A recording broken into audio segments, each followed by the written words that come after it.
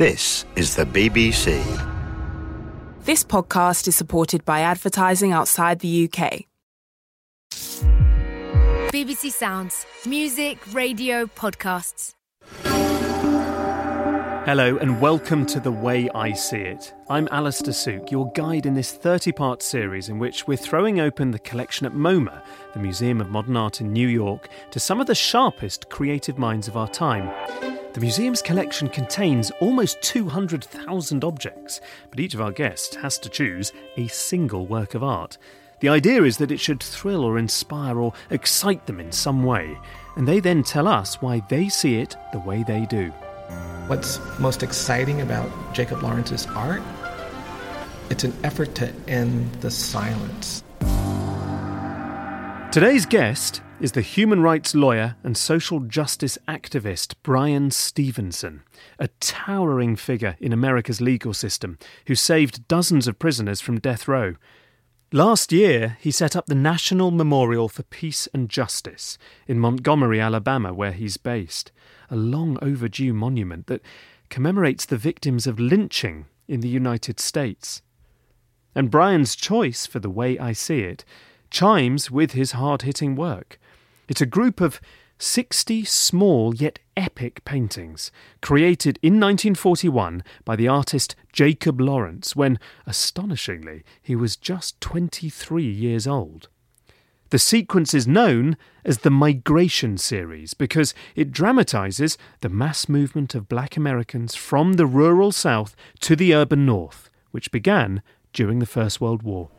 These images that convey the hardship and the struggle are really powerful, and for someone like me, I grew up in a poor, racially segregated community. They speak to people like me. I couldn't actually identify with black achievement and the rare instances of wealth and glamour. I could identify with these images, everyday people finding a way to cope with these enormous challenges.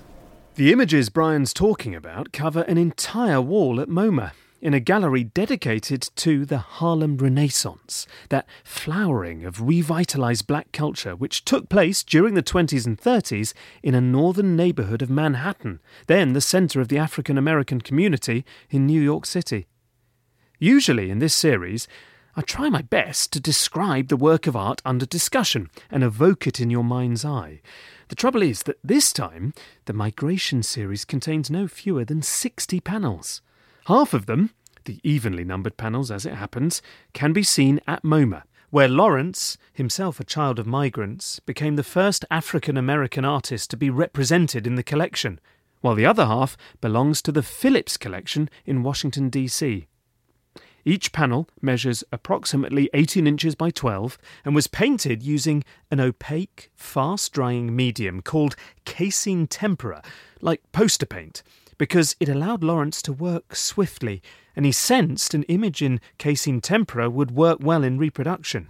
Bright, vivid colours, a flattened sense of space, a graphic approach to composition, all of which, as Bryan says, makes this powerful work accessible. Lawrence's vignettes are by turns dramatic and heartrending. A steam train billowing black smoke hurtling through the night. A couple at a simple table saying grace before a meagre meal. A vicious fight during a race riot in which a swivel-eyed white man wields a glinting knife. A noose hanging from a bare branch above a figure hunched in grief. From the end of Reconstruction in the 1870s, throughout the first half of the 20th century, thousands of black people were pulled out of their homes and burned and brutalized, and their bodies would be suspended on trees and bridges as a statement to other African Americans that this can happen to you. And they weren't lynched for simple allegations of crime. They were often lynched for expressing their truths, for seeking better rights and better pay. But the thing you have to understand, it was very visual. There was an optic. They could have killed more people by burying the bodies in the ground, but they actually wanted to lift these bodies up to taunt and terrorize. And it was traumatizing to African Americans. And even today, older black people come up to me and they say they get angry when they hear someone on TV talking about how we're dealing with domestic terrorism for the first time in our nation's history after 9/11. They said, we grew up with terror. The whole of the United States was shaped by this incredible period that very few people talk about, very few people know about. 6 million black people fled the American South. It was one of the largest mass migrations in world history. And Lawrence was one of the first people to dramatize this massive phenomenon taking place through these extraordinary paintings which told every facet of the story. One of the other things that's very distinctive about this series is each of the panels has a caption. Yeah. MoMA curator Leah Dickerman.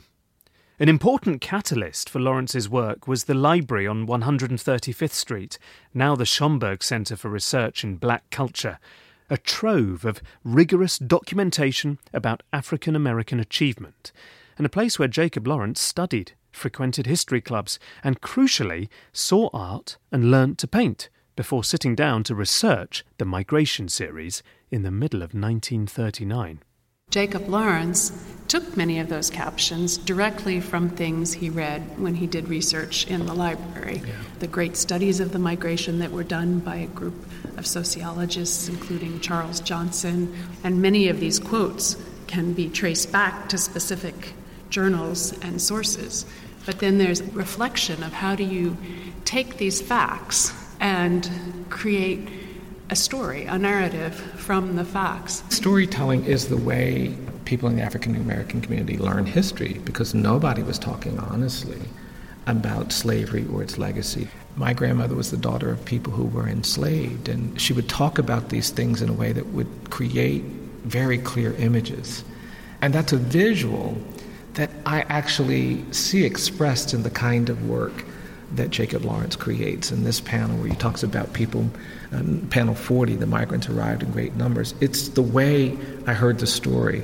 You didn't know exactly where you were going, but you were determined. That was the story. My people were in Caroline County, Virginia. They moved north to Philadelphia.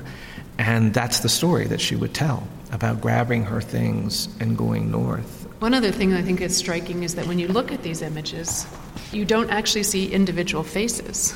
You see a silhouette, you see a face, but not the face of a particular person for the most part. And I think that that is one of the ways that he's trying to say this isn't a story about an extraordinary individual, but it's a story about a community that took control of their own lives. Southern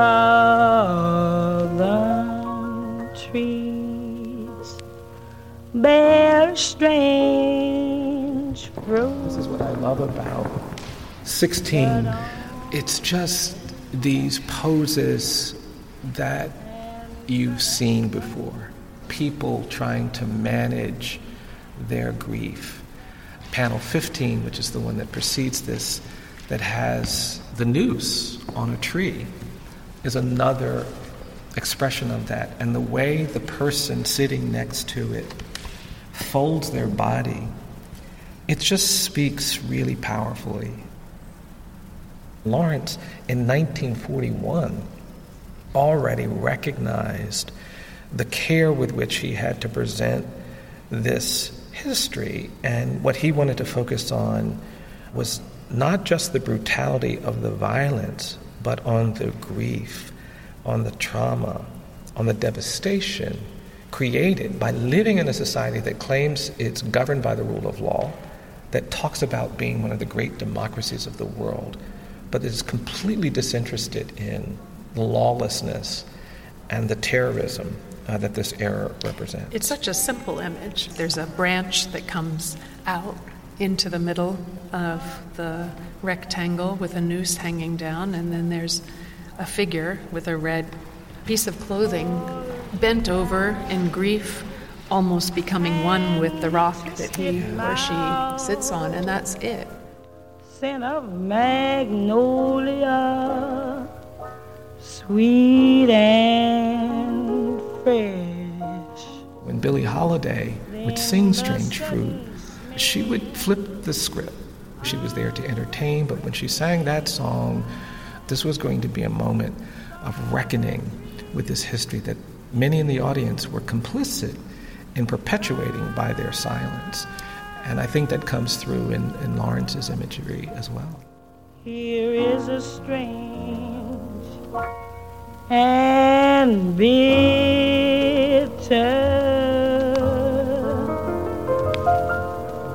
cry.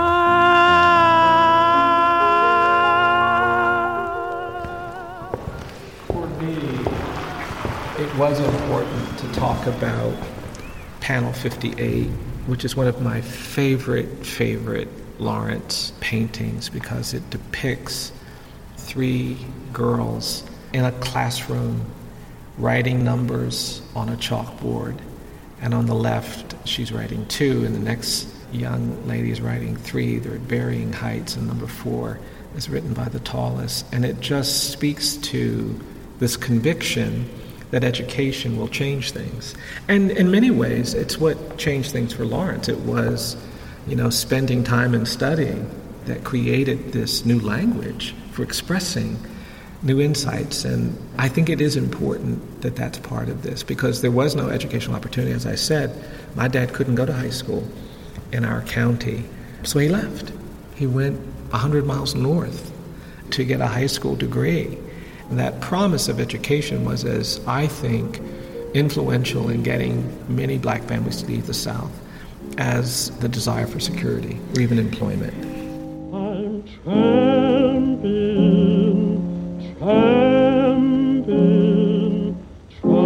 make a head my home. There are hundreds of films about the Holocaust.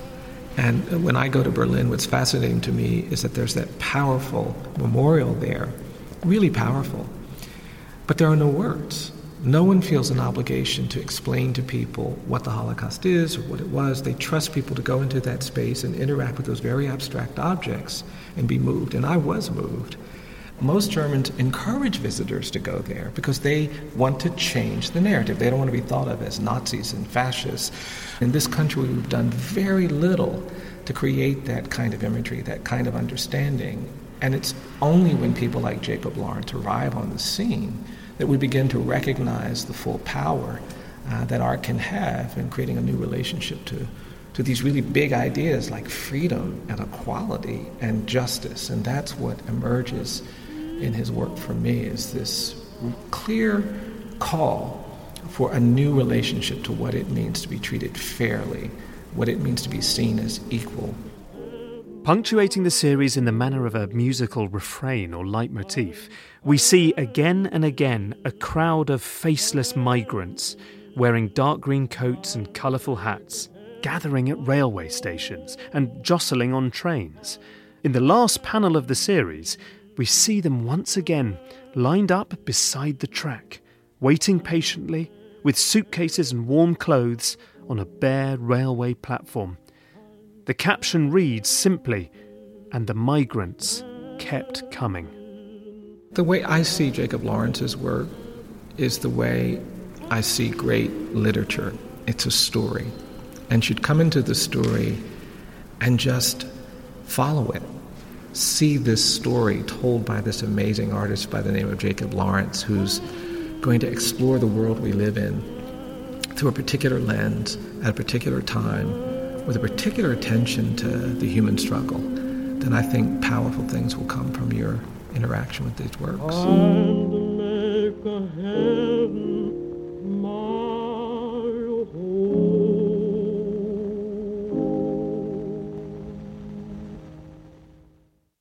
Thank you for listening.